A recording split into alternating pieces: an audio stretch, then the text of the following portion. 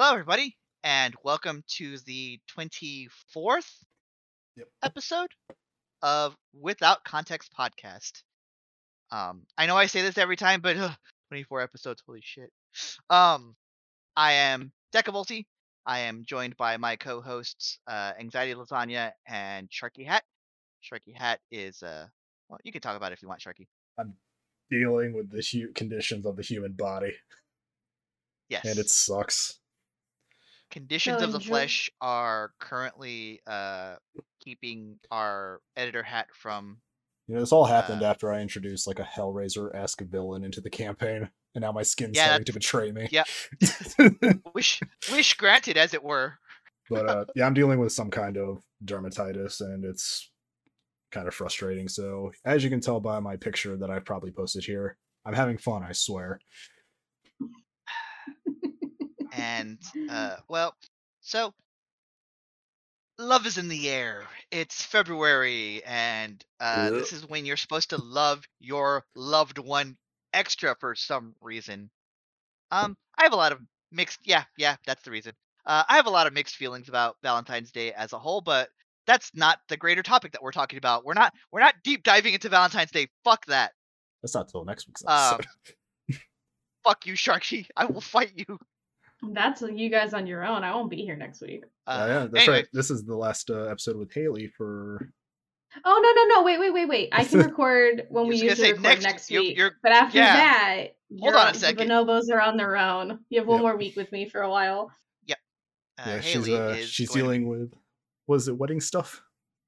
Yeah, I gotta go home and do some wedding stuff. See my family for the first time since I moved. The bonobos are steering the ship for a few weeks.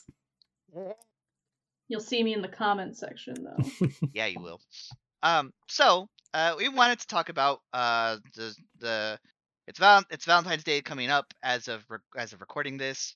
So we thought let's talk about romance in video games, and if we get time, tabletop. Because do I have opinions on that? There are a lot of games that have romanceable people in them. Off the top of my head is like Fire Emblem, Mass Effect, Dragon Age, a lot of BioWare games, actually. There's levels. You have romance in like Mass Effect, that's just a thing that you can accomplish.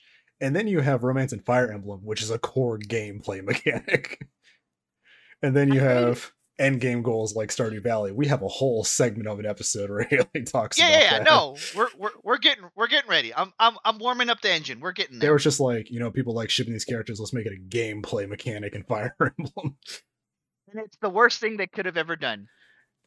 What was the YouTube? That's the YouTuber. It's like Fire Emblem dares to answer the question, what if chess made you horny?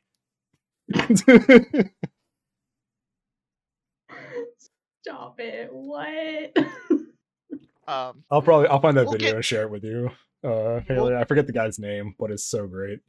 Oh yeah, you gotta we'll get into my gripes about the levels, as Sharky put it, in a bit. Let's just start with like some baseline, like a baseline where we're at with how do we feel about, like, in general, like the fact that you can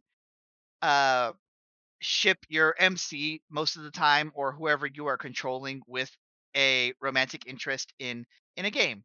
Yeah, I can ship my femship with Garrus all day.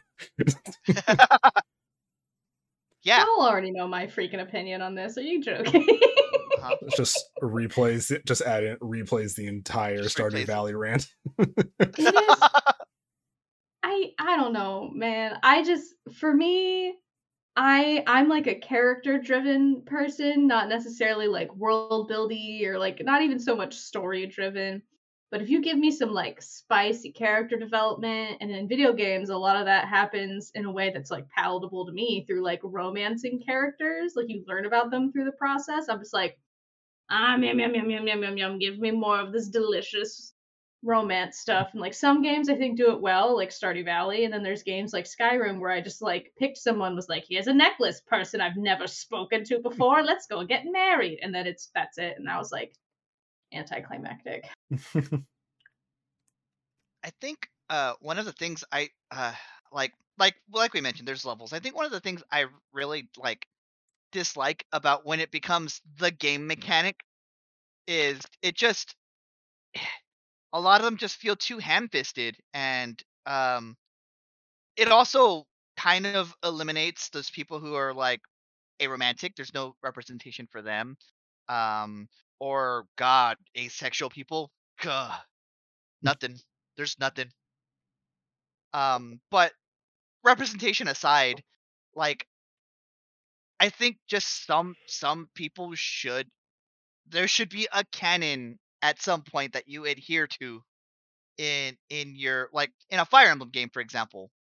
I thought Awakening had like the right of it, where there are some people that they could form this S tier relationship with, that they could become like a couple, and there are some that they can be buddy, they can be buddies. And I thought that was pretty cool. Well, But Awakening kind of makes shit canon when it's like, here's this pair's kid from the future. yeah, It's like, oh well, I guess I'm stuck in that. So yeah, for and story I thought reasons. that was an interesting mechanic as well. But again, you can be they're all adults with adult, and I think that's my other thing about the Fire Emblem game, is that your character's an adult, and they are kids when you first start talking to them. It's kind of suspect to me. Yeah. Yeah, a single yike. The council has awarded you a singular yike. Yike. And we were just talking about this because before recording, I was watching the Nintendo Direct. And new Kirby game kind of came up. Yeah, we could react to that later. New Kirby. But the like one of the issue I had with I don't know if it was Fate or Three Houses, or it was just like the whole of it, but like that your character is an adult and talking to the kids and eventually gets to romance those when they're like aged up is like real fucking suspect to me. That's some Peter Baelish energy right there. Yeah. So I think there is a limit that we can get to that I think we've actually hit in many of the games where you can where you have options to romance. Can I ask a quick question as somebody who has absolutely no idea what a Fire Emblem is, other than like most of the characters in Smash Brothers? Is like romancing other characters like a key part of like completing the game? Yes, to an extent. I think I never finished Awakening, but I think in Awakening, like they set up this plot where it's like, hey, these are these characters' kids from the future coming back to like warn you about something. So the point is, so it's like, you know, oh, you want to, I guess, like have these characters team up in combat a lot so you can get their like relationship up to like the highest tier, because I think there's also like stat bonuses thrown into it also, because it is a it is a tactic style game, so it's it's basically anime chess. Because the only type of game I've ever seen where like romance is a core mechanic is like a dating sim, where like you know when you sign up for it that like I'm here to date people. That's visual novels and dating sims like out the wazoo. That's a whole other thing we could talk about today. It's like that's not relationships in video games. This game is designed. This game is a relationship. This game will get you 60 hours throughout all the routes you want to take. So nervously takes drink from glass.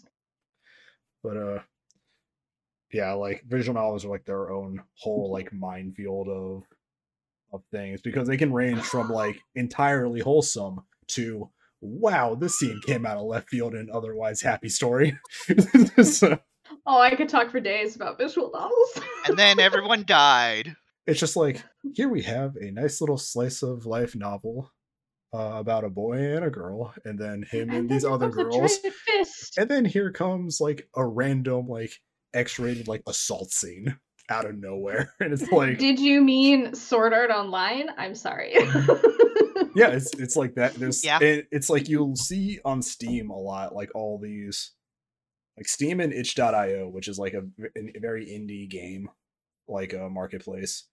You'll see like all these like dating sims with like this cutesy art style, and then you like read the description and it's like warning contains scenes of, and it like lists all these like triggering materials.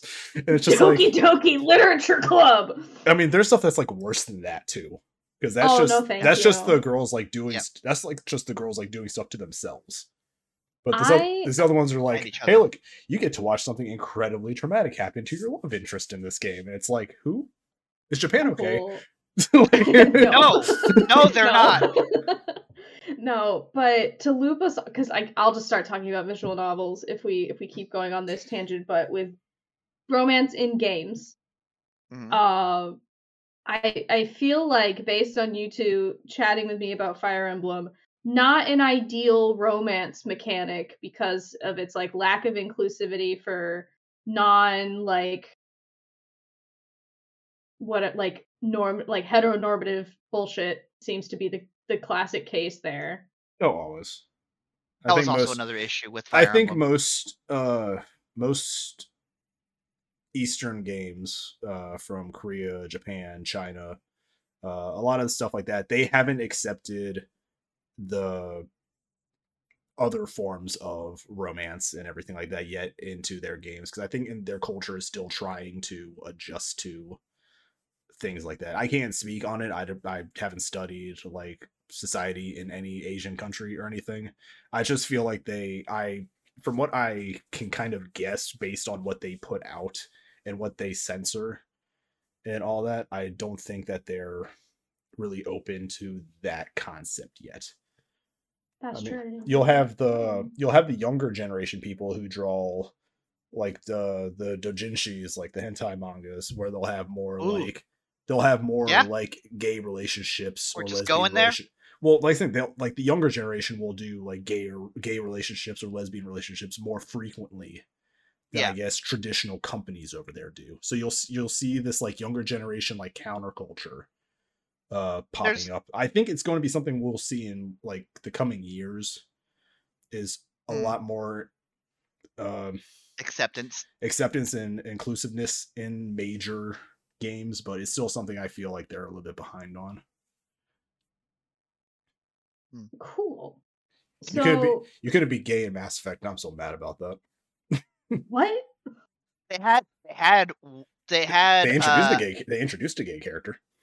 No, well, in one, I think it was in the files where you could romance Kaiden, and then they backed out on it because they're fucking cowards. Yeah, because I wanted my male shepherd needed to have his gay life buddy Garrus. Did they BioWare is the people who made Yes. Okay. There's so many things with bio in it. I was like, let me put this in my dumb, not very video gamey brain. Are they the same company that does Dragon Age? Yes. Okay. I have never played Dragon Age Inquisition, and this is a funny story. I may have talked about it on this podcast before. I was on a YouTube rabbit hole while I was in grad school, and I somehow ended up on like at least an hour to 2 hour long compilation of how you can romance Cullen in that game. Which, like, the guy who plays Cullen, a bastard. We hate him. Cullen, the character, seems to be a pretty decent enough dude in Dragon Age Inquisition. I watched that whole video instead of doing an assignment for school. Same with, oh my gosh, I don't remember his name. It's Solus? Is that a character? Oh god, Solus. Fuck that guy. You see, I simped really hard for Solus right until the very end, because it's very on brand for me. I haven't played any of the Dragon Age games, so I'm just kind of vibing right now. I literally want to play Inquisition just so I can go through their romance system, because I haven't seen a romance system like that. Well, at least I haven't played one like that. I usually do dumb visual novels or stuff like Stardew Valley, where let the record show that it's Haley calling them dumb and not us. I'm saying they're dumb because I think most things that I enjoy are dumb. It is a self-effacing joke. Have you seen our Discord chat? Yes. We all enjoy dumb things.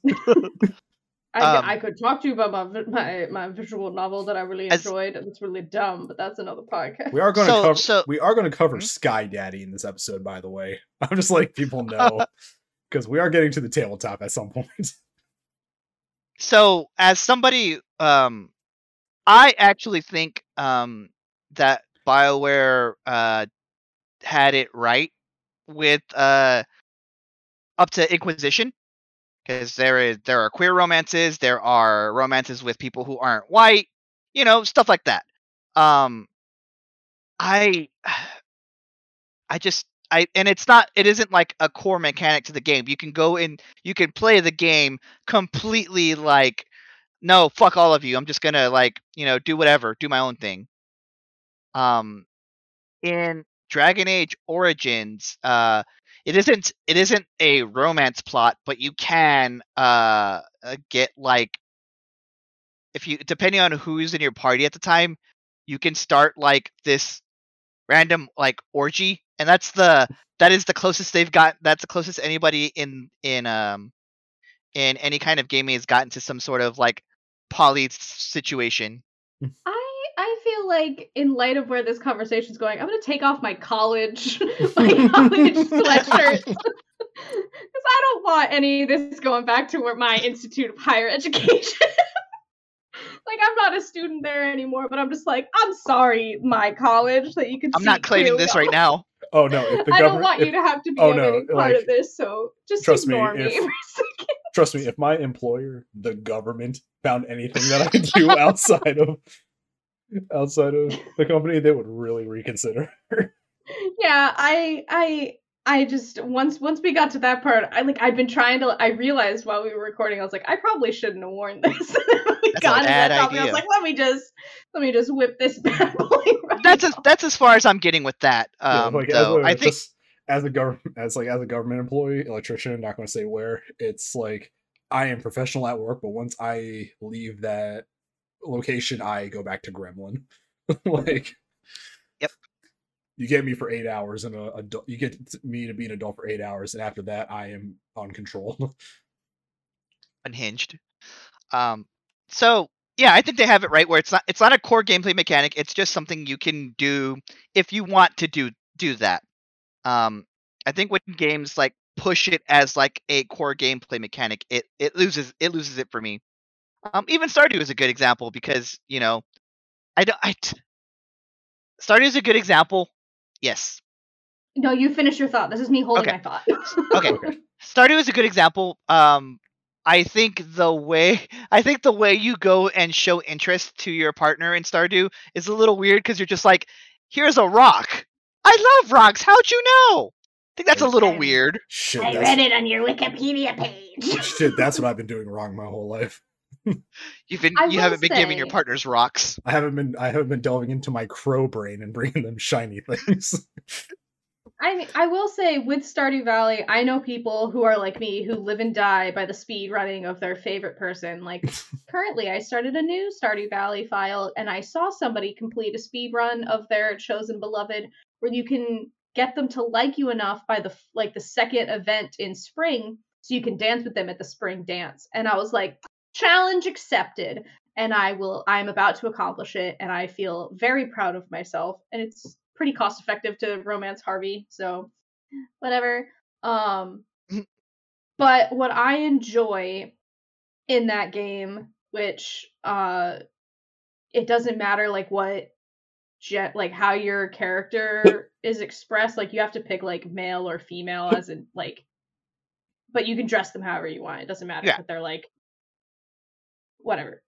But you can romance anybody in the game who's romanceable, no matter who you choose in that area. And there's also the platonic person who can move in with you, Krobus, the sewer goblin thing. Who I adore Krobus. He's a shadow creature that you find in a bush, and then you chase him you find him in somewhere, and then he is in the sewers. I don't really know Krobus' story off the top of my head. But a lot of people who are kind of wigged out by the romance system, but still want somebody to live with them in their house and help out with farm stuff, you have Krobus, which is just your best friends, and once your person moves into your house, like if you pick one of the humans, you like talk to them twice, then you can be like mwah and get a little smooch. But if you get Krobus, you just do a friendly hug. And I think that was a cute addition. Would have been cooler if it was a human person. Yeah, probably.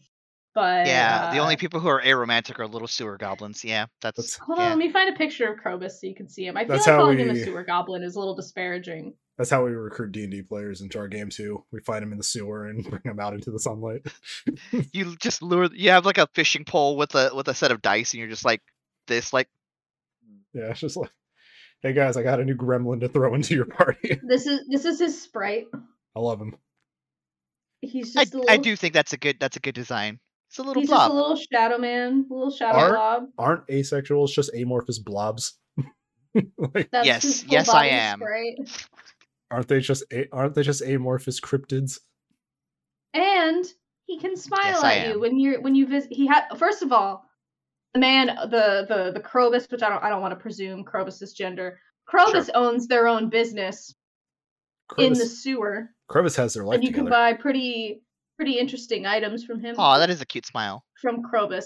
I keep gendering Krobus. I'm so sorry. I'm so sorry, Krobus. Let me see if Krobus has. Oh, Krobus uses he/him pronouns. Okay, cool. Okay, there you go. I feel You're like good. less of an asshat now. Krobus is the only friendly monster players will encounter. However, he still refers to other hostile monsters as friends. We love it. We love a seeing him. liaison. He's also available as a roommate. They say roommate instead of spouse. They were which is fine. roommates. Oh my god, they were roommates. But I think Stardew Valley is the only game that I've played that's like specifically a not dating sim where I was able to like romance people in a way that felt meaningful. So that's why I go like ham sandwiches on just being like Harvey.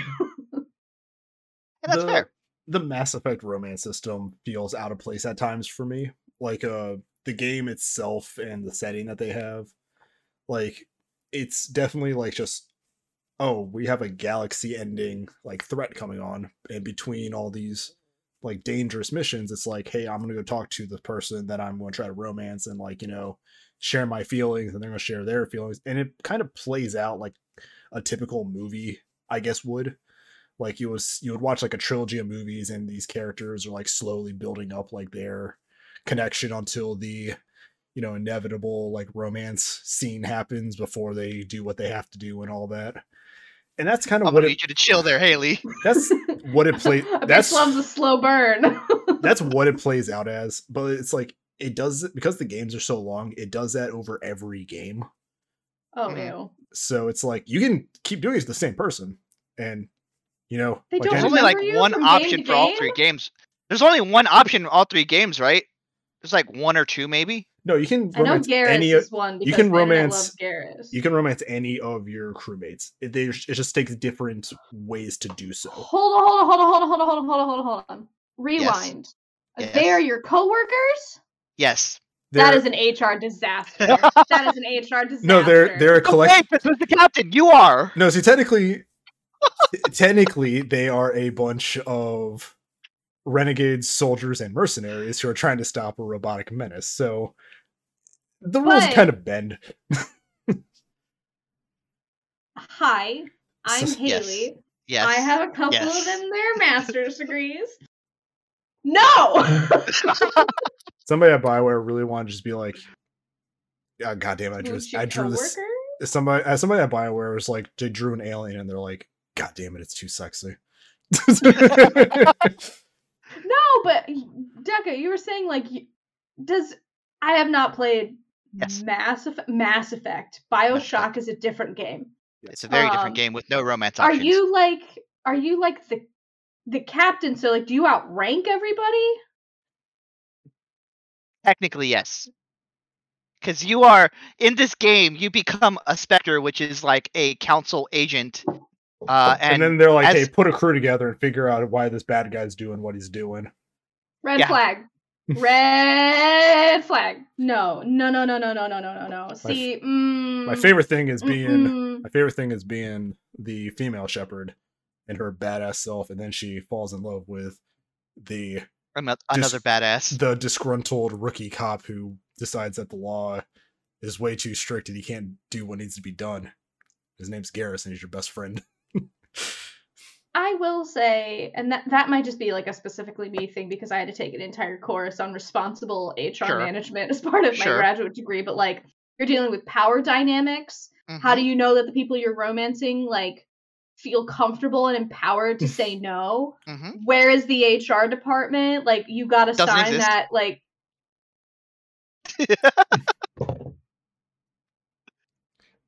no. So here's in world, the Spectres are people who are supposed to be able to operate outside of the law.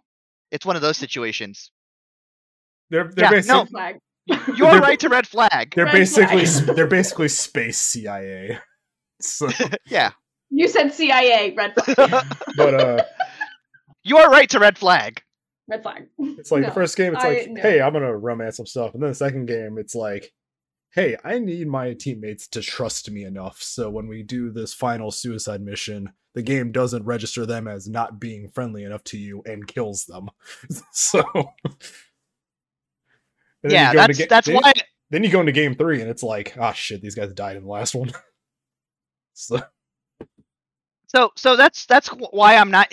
That's why I said Dragon Age is a good example and not Mass Effect. It's technically it goes back romancing. It goes back to my point. It's like it just feels like it's a thing to do in Mass Effect because aside from the actual character dynamics and their relationships don't matter except for the second game, and then it's not even it's not even a romance thing. It's how much they trust you because you go through the game doing all these like backstory missions for them to have them like tie up loose ends before you guys basically run on a suicide mission.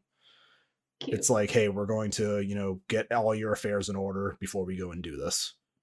Mm-hmm. And the thing is like, that's all the game for the second one is like built on that. Because that's the entire goal. It's like tie up all your crew's loose ends and then have their full attention and trust in you when you go into this final mission. Because the final mission is broken down into like, who do you leave behind to escort these survivors out? Who do you send to do this on this segment? And it's like, if they don't trust you, they're going to fail that objective and you're going to lose them. They will die. So it's like, you have to commit to helping your crewmates and all that. But then the third game kind of throws all that kind of the wayside again, where it's like, oh, God, there's no consequences to doing anything for these character relationships. It's just a thing that is happening.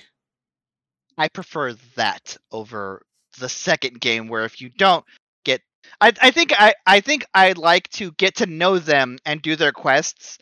I don't want it to have to be like, oh, I have to romance this person or they die. The thing is, a lot of your crew in the second one is from the first game. So, because the thing is, like, if you have save files, your choices throughout the first game carry over to the second game, and then the second game's choices carry over to the third game.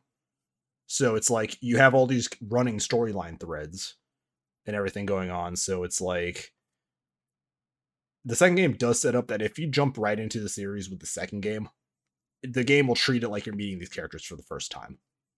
But if you play through that scene with like a save data for the first game, they'll be like, how you doing, buddy? Like they'll know you and stuff like that. Oh, that's creepy. Because, and like, that's the thing. It's like you get to the third game and it's like, oh, look, half this crew's been with me this whole time. I have some new faces, but it's just like, there's nothing like the second game again, where it's like, hey, I don't have to get these guys' trust. I just have to gather up the galaxy to go into this final battle. So you're getting like these races like trust in you rather than these individual crewmates.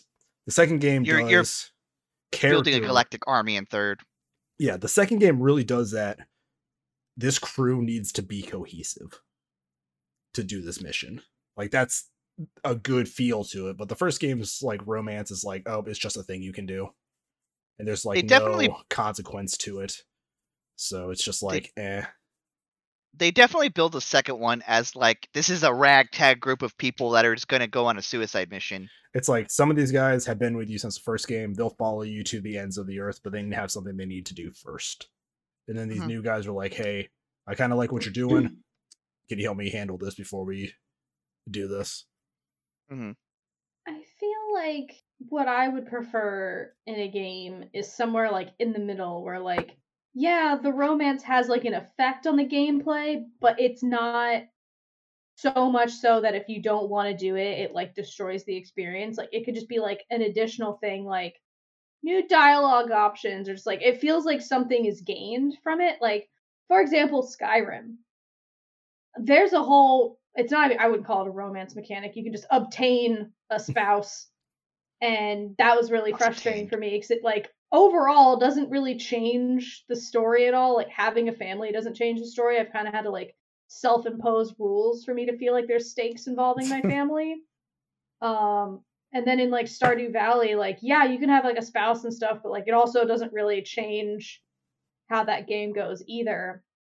Whereas in like a visual novel, like that's the whole point of the game. Yeah. So I think I would love a game where there's like a happy medium to that.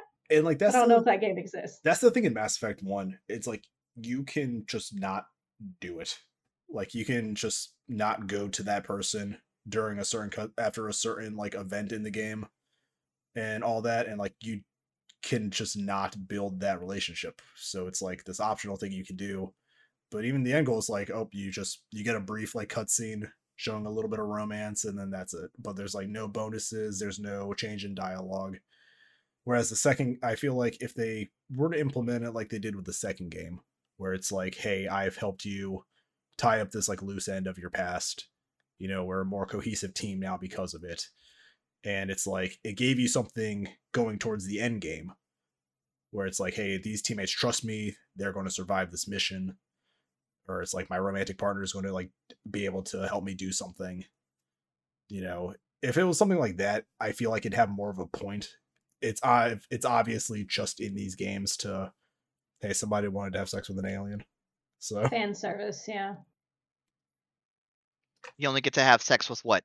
2 aliens? No, you can. There's multiple human characters. I mean, the options open up whether or not you're male or female, of course. Sure.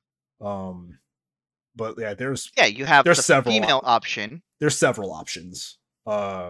No, because there's multiple females and males for each side. Yeah. I forgot. But again, it doesn't do anything. Again, it doesn't do anything. Like that's the thing. It doesn't give you anything. Okay. It's just a thing you can do. Mm-hmm. Yes. Unhinged example. I don't think it counts as romance, but I think it might be an example of where it actually does something for you. Okay. Mm-hmm. And I'm about to talk about Danganronpa. Okay. Oh no. In Danganronpa, I know throughout the course of the game, you have free time where you can like interact with other characters in the game. And if you do well enough, like in their social interaction, or if you give them a gift that they like, it gives you like boost to your skills or like a new thing that helps you during the nonstop trial thing. Yeah. So like you can technically go through that game and like not talk to any of your classmates and not get any of those buffs and boosts. It's just a little bit harder, but the game doesn't like outright punish you for it. But it rewards you for like building a relationship with your classmates by giving you these like buffs and boosts that you might not otherwise get if you don't interact with them.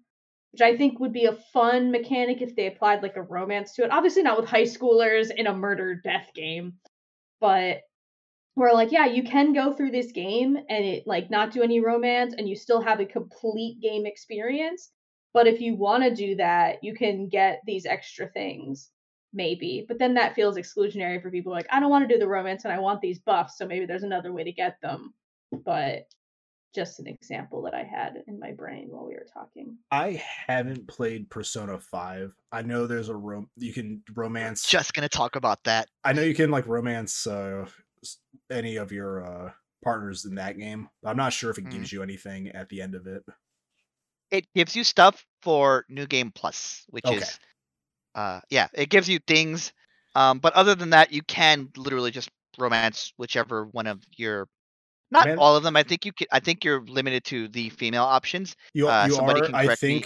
I think you are in the core game. I think with the release of the second edition, like the director, like they came out with another version of it where you have a new female protagonist. I think that she opens up the male sides of things. Yeah.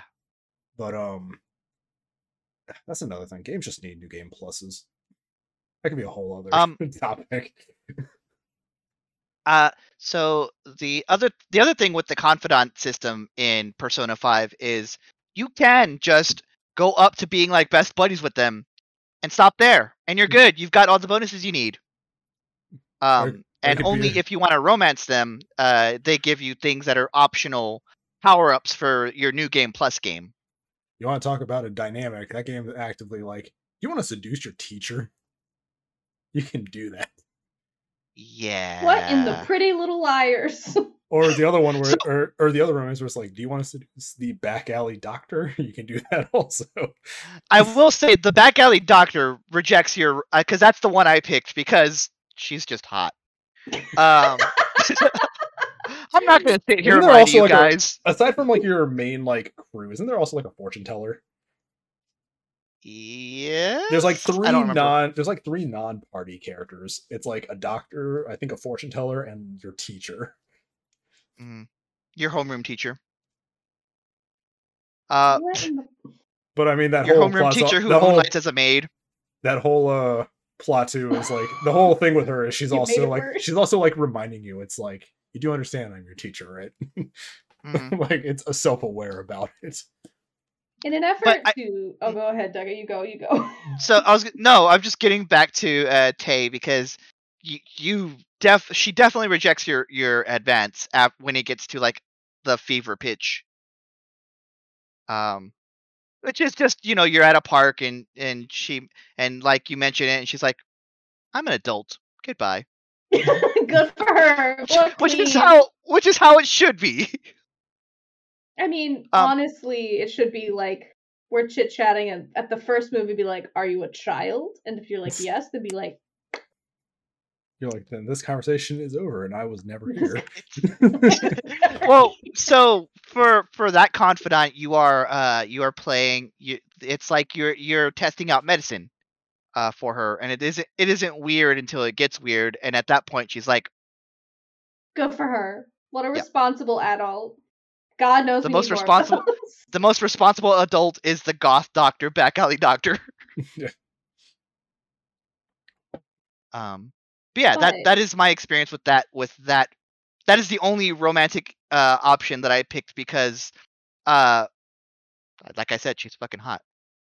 Do we want to move into tabletop so one or both of you can flame me for Sky Daddy? I'll get to that in a second. I do say small not I'm going to talk about Legend of Vox Machina, but not in a spoilery sense. But somebody pointed out that a scene in the show, Tusk Love, shows up on a shelf. Yeah. And the cover is Ford and Jester. Yes, so it's great. It's a nice little Easter egg. Tusk Love. There you go. Yes, it's that exact cover. It's that exact cover. Thank you, Duck. Duck sent you that. Duck sent me this. It's just a regular notebook. Oh, nice. Oh, Oscar. Oh, Oscar. Oscar. So yeah, there's that. There's little nods to that. I think talking about Critical Role and the Legend of Vox Machina is actually a pretty good like. I just want to appreciate the fact that a large man like Travis can still like become a schoolboy when flirting with his own wife on a live stream. It's really cute, actually. It's goals. It's goals. Like, I want to. I'm dying. For a long time, Travis was the character who is like as a player for those like 5 people who haven't watched Critical Role. He's the type of player that just wants to go from point A to point B, chop stuff up, grab treasure, move on. And I respect those players because it is so easy to feed into them. As a DM, it was such a growth from campaign 1 to campaign 2, though. Mm-hmm. It's just like then it's like, oh, I'm gonna flirt with my wife on live stream, and still feel like he's like just beginning to date her. It's actually really wholesome.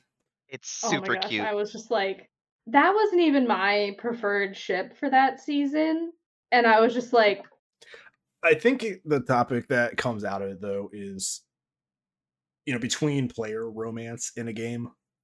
Because the guys and girls that play Critical Role, they have known each other for a while, and there is an innate sense of trust. I mean, unless Matt Mercer's a cuck, he really let Liam flirt with his wife all of campaign 1. So for real. Not to mention Liam is married. Not to mention Liam is married, and he goes home to his wife. Sam. He goes home to his wife after that, and then you have like Sam, who played Scanlan all of season 1, going home to his wife too. So it's like there has to be this innate sense of, I guess, just trust in everybody. Like if we were all, if everybody was playing in my game, and for example, I'm gonna use Tulio and Gwen. Like there's obviously an in-character, like at least to me, an in-character attraction. Maybe not a full-blown romance, but there's definitely like a connection. There's some feelings there because Gwen trusts him, and Tulio protects Gwen. So people could see like, oh, I ship this, even if it's not officially like a thing. And the reason I say that is because Flory plays in the game. And unless my memory of my own friends are wrong, I believe Flory and Tulio are dating in real life. So it's like this whole, but they all play Final Fantasy together. And I'm probably talking way more personal about their lives than I probably should. But I'm seeing that in my game too, where it's like I'm seeing that in my game too, where it's like there feels like there's this sense of trust between everybody. I haven't had a moment where I felt like something was uncomfortable for somebody. Or nobody's like, if it was uncomfortable speaking as another player, it's something that you did to us. Yeah, nobody's come to me about it. I mean, I can't like say introducing my dead dad. I can't say the players like haven't talked about it outside of game because I don't know. But ruining my beach day. And then I ruined Haley's beach day. I will never. I don't think I'll ever emotionally get over that. The betrayal. And I mean, Duck's case brings something interesting because his character's love interest was an NPC. So it's like that was the thing. It's like it didn't require no player; it just required me, like having some knowledge of their history and stuff like that, and kind of putting that into it. And I think that was pretty good as well. As a DM, personally, I welcome player romance in my games. I feel like with all the shit that I throw at you guys, a little bit of levity every now and then is, very welcome. Especially if we've been playing this campaign for 2 years. So I just feel like the characters have gotten to that point of knowing each other. But on that note, we had a whole Discord conversation about a certain cleric and her romance of and her crush on Paylor, aka Sun Daddy. Let's let Haley let Haley talk about it. Okay. I wasn't going to say it was Haley. It's me. Everybody knows it's me. It's fine. So, I know this is the Without Context for podcast, but I'm going to provide our listeners with a wee bit of context. I joined this game extremely late, like a few months ago late. I don't really know most of the, my character doesn't really know anybody in this party. She's got 2 friends, maybe 3 friends. The goblin, the cop, and maybe Whist or Gwyn. She's not sure. So I thought it would be funny because we're getting into the end game of this campaign, and I'm like, oh, my character Ophelia doesn't really have any stakes in this game. Well, she does now because of the events that happened in Growhaven. She's got some stakes now. But the only person without stakes is the murderous Tabaxi. She's just there for the ride. Yeah, so I was like, what would be her motivations to continue with a party that anytime she hangs out with them, she literally gets into world-shattering situations. She's been portaled into another dimension twice now. Oh yeah, and then you got thrown into this whole and now battle at the monastery. Yeah, and I had some old man cuff me and then anytime he got hurt, I started getting hurt, and all of this is very much not at all how I imagined this character moving through this campaign. So I was like, wouldn't it be funny if the reason she sticks around with all of this is if she wants to get brownie points with her deity Pelor because she wants to fuck him. And I thought it was funny, and I wasn't being serious about it. But then everybody started taking it real serious because I was like, oh my gosh, this is funny. I'm making my friends laugh. And now it's an honest to God thing that motivates my sweet baby angel. It was like an hour and a half Discord conversation. Yeah, I was just like, you know what? Because her only motivation before this was like, I just want to ace my study abroad so I can become a high priestess of Pelor. I'm like, well, why would you want to be a high priestess of Pelor, Ophelia? And my bonobo brain went to fuck the sun. And that's where she's at. I'm dying. I'm dying. But I know Deca had things he wanted to say, like on a more serious note about tabletop romance. I have both hiccups. Oh, this sucks. Oh no. I have both had romances as player-to-player romance. I've had NPC my player to an NPC romance. I've also had, as the DM, romancing somebody's player character. And I think, like Sharky was saying, trust is very important. And the one I had as a player-to-player was during Curse of Strahd. So like, it is bleak. It is, the literal world acts against your interests as you proceed. My character's just a little guy. He's a little gnomish artificer. And he towards the end of the campaign recognizes that there is a kinship with a Goliath barbarian who has who also, they have a kinship of like, there's this feeling that they both have, that they're both like outsiders from the rest of this party, and they slowly like find that out about each other, and it's really cute. And me and that person wrote fan fiction to each other and sent it to each other, and those two characters are in my world, because that just, it concluded so well, and it was very beautifully done between the both of us, to the point that there was a session that I write about this on my Patreon about character bleed. There is a session where one of the other people in the party, who we did not know was working for Strahd, it was like trying to recruit this barbarian to Strahd's side as well. And I remember there was a scene that we were in like this room together, and we were kind of like, this little 4-foot little guy just like nestled up next to this 7-foot barbarian, just like, nestled up. And that person walks in and is like, hey, you, and like my character, leave. And I remember that person's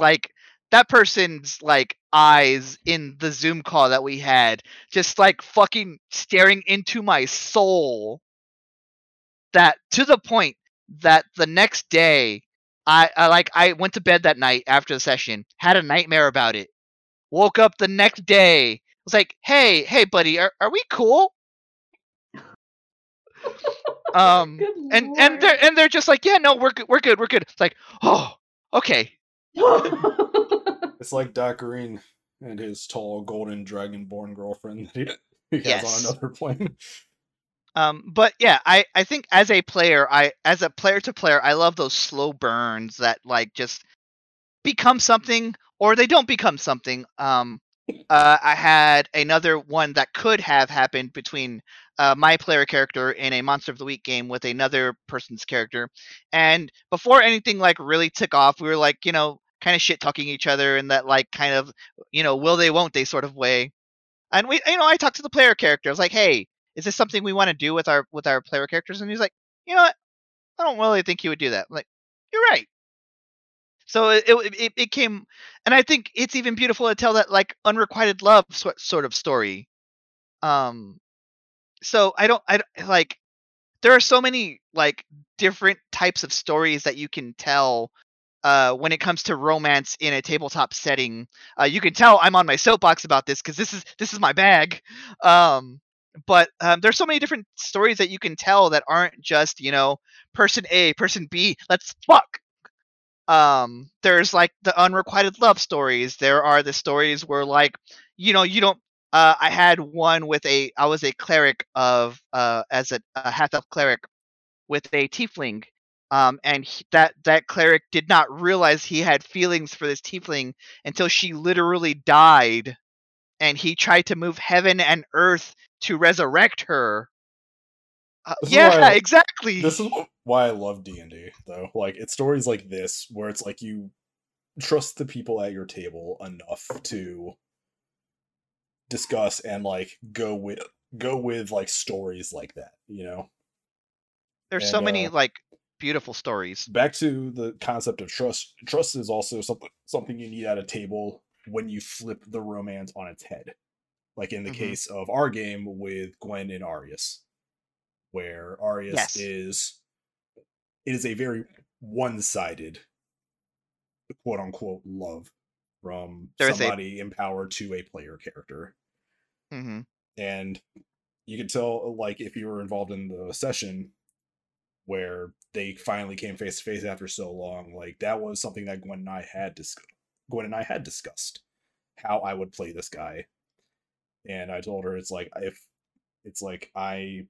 this might make you uncomfortable, but I will never like cross a line. And like that was something that like we talked about and we agreed on. I was like, how do you want me to play this character? And you guys saw him for what he was in that session.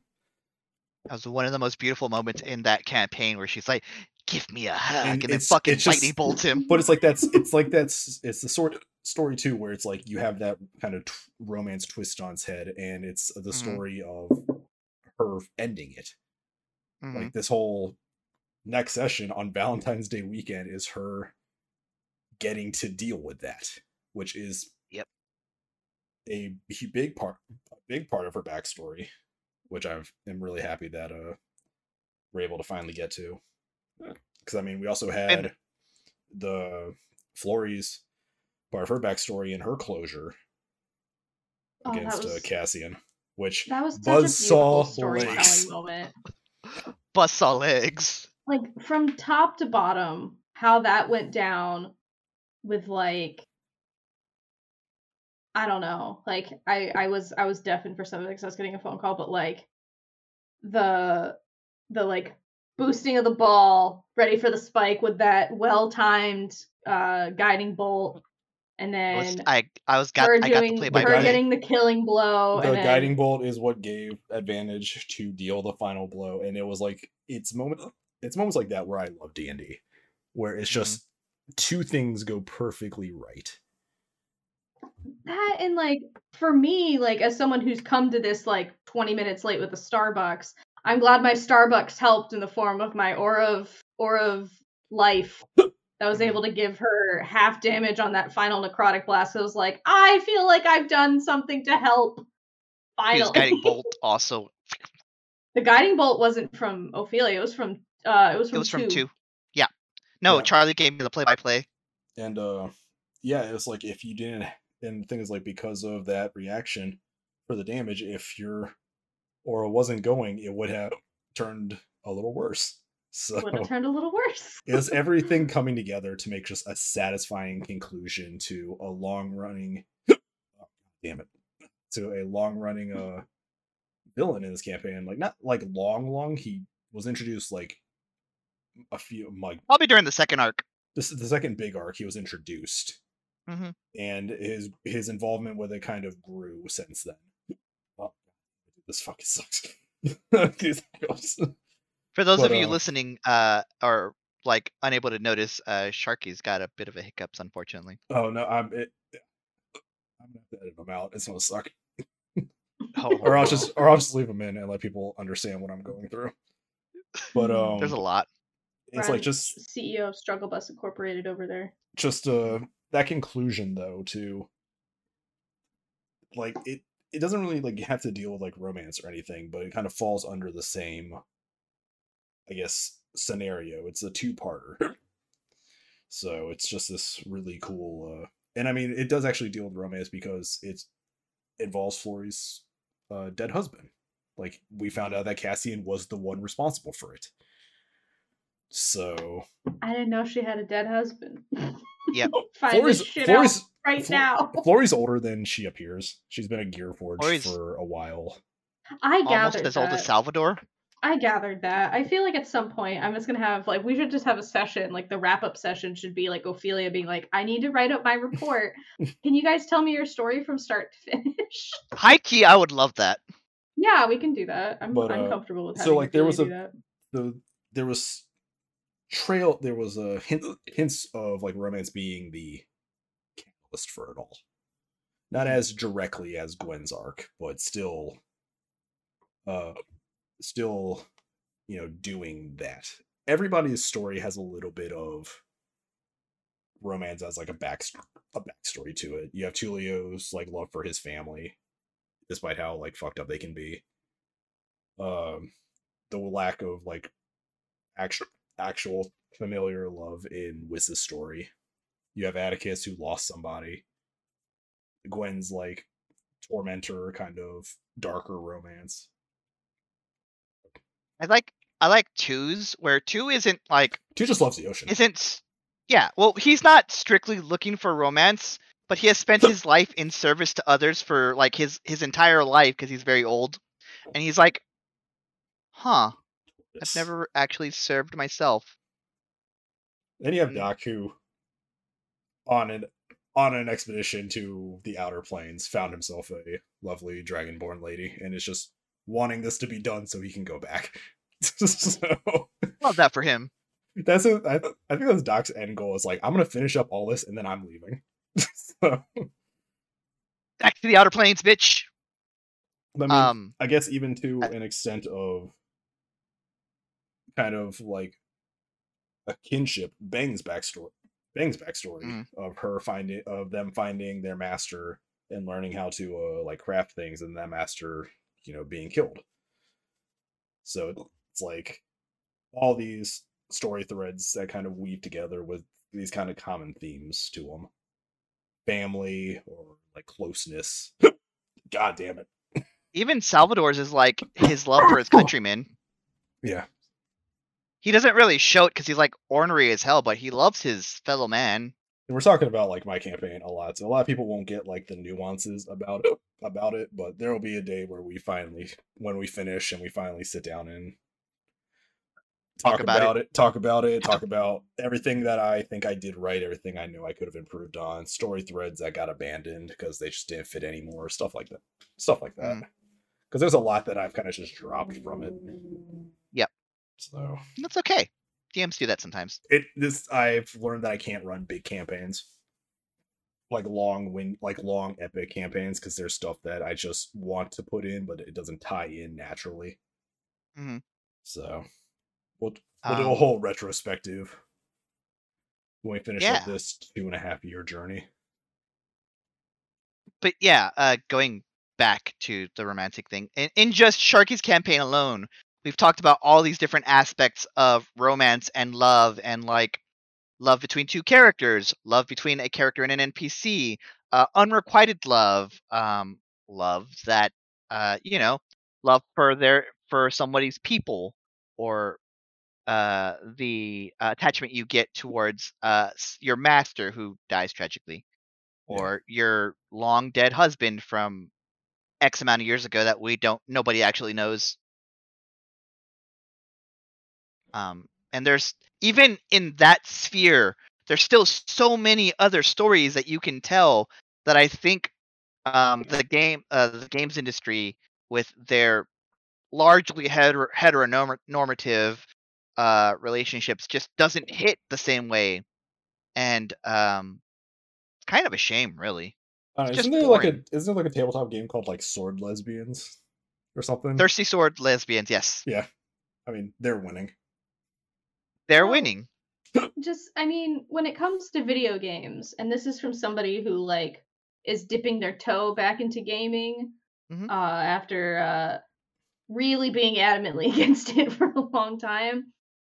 when I see like the companies that are producing like your mainstream games, it's mostly like hetero dudes, from what I understand. Mhm. And having known many a hetero gamer dude, romance isn't really the top of their priority list. They're like, oh yeah, if I'm playing a video game, like my escapist fantasy, and this is gonna be just like some hot alien lady, not like put in the work to build a relationship with somebody when they won't even do that with real life people in their lives. But that's Yeah. just me being a trifle bitter. But No, I you think have as more you're right is the thing. I think as we're adding more diverse voices into video game creation, you're going to have these like more rich stories, whether it's romance or just platonic relationship building, which I think you see in some of the indie titles. Mm-hmm. That was me having Yeah, I think my hashtag girl moment. that's actually like that's a great thing about these like you're saying, these voices coming up, because a lot of them have like this experience in tabletop gaming where like we were just mentioning all these like really cool stories that we've been able to tell about love, unrequited love from a toxic person, and breaking those bonds of toxicity. And I think as we go on, we will get better stories. I agree with you on that. It's just really frustrating to not see that in the now, that you're gonna have to wait You'll see it. 5, No, 10 you can years. see it a lot in indie developers. A lot Sure. of indie developers will have either like more other undertones, or I think even like Life is Strange is like really focused on a same sex, A like queer love. queer love Yep. and stuff like that. So you're, God damn it, dude, this sucks. It I'm so just sorry, buddy. it just doesn't stop.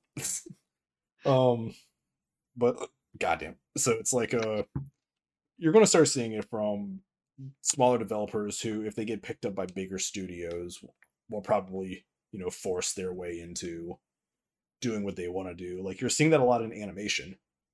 A lot of animation. A lot of animators who get picked up by like Cartoon Network are like putting their foot down and they're like, no, this show's gonna be gay. So I will make it gayer. it's like Thank you, Rebecca Sugar. Yeah, it's like they're like, hey, the show is too gay, and it's like, oh, you're right, I'm gonna make it gayer because she told me that. So even like Netflix shows like what is it, the Dragon Prince on Netflix? like some of and like She-Ra and those She-Ra. There's the Dragon Prince is also on Netflix. Like even those shows are when we get into inclusivity about like people who do not use he, him, or she, her pronouns, or like gay non-heteronormative relationships. We're starting to see that more and more as we get into that. It's good. We're still breaking into the upper echelons of like basic cable networks, like that is just full of, quite frankly, ghouls. When you get to the top of like who's running it, they absolutely look like ghouls. Oh, dude, watching. Oh, when what are you looking at, smooth skin?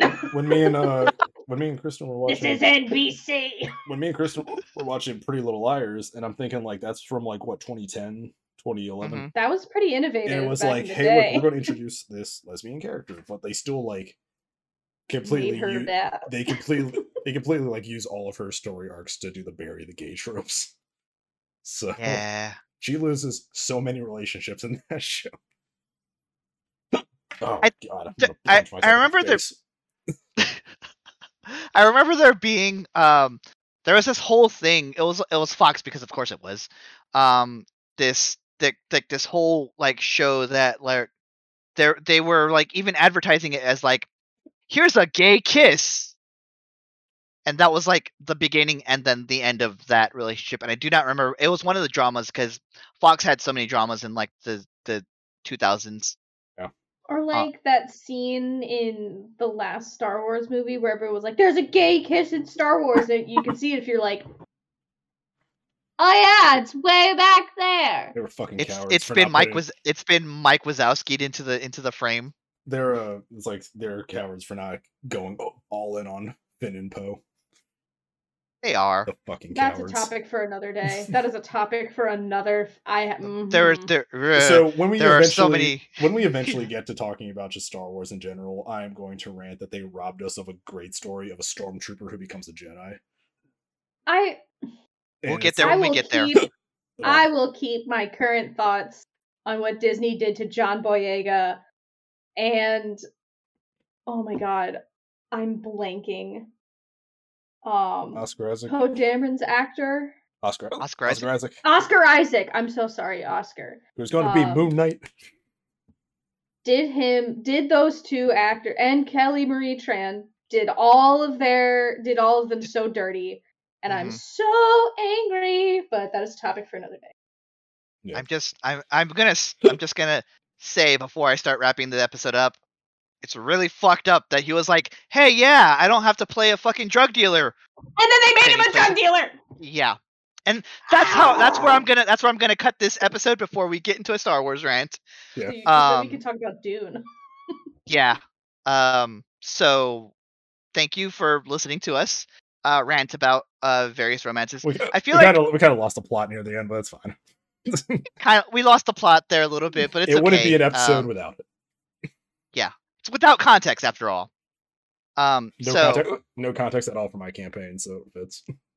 Yeah, no shit. You know, if you like what we do here and you want to support us, the subscription button's right there. No matter what platform you are watching us on, there's some way to follow us, subscribe to us, and all of that good stuff. So, you know, just subscribe if you want to see what we're doing here. Leave a comment if you want to maybe try to steer the ship here and try to let us know what you want to see out of us.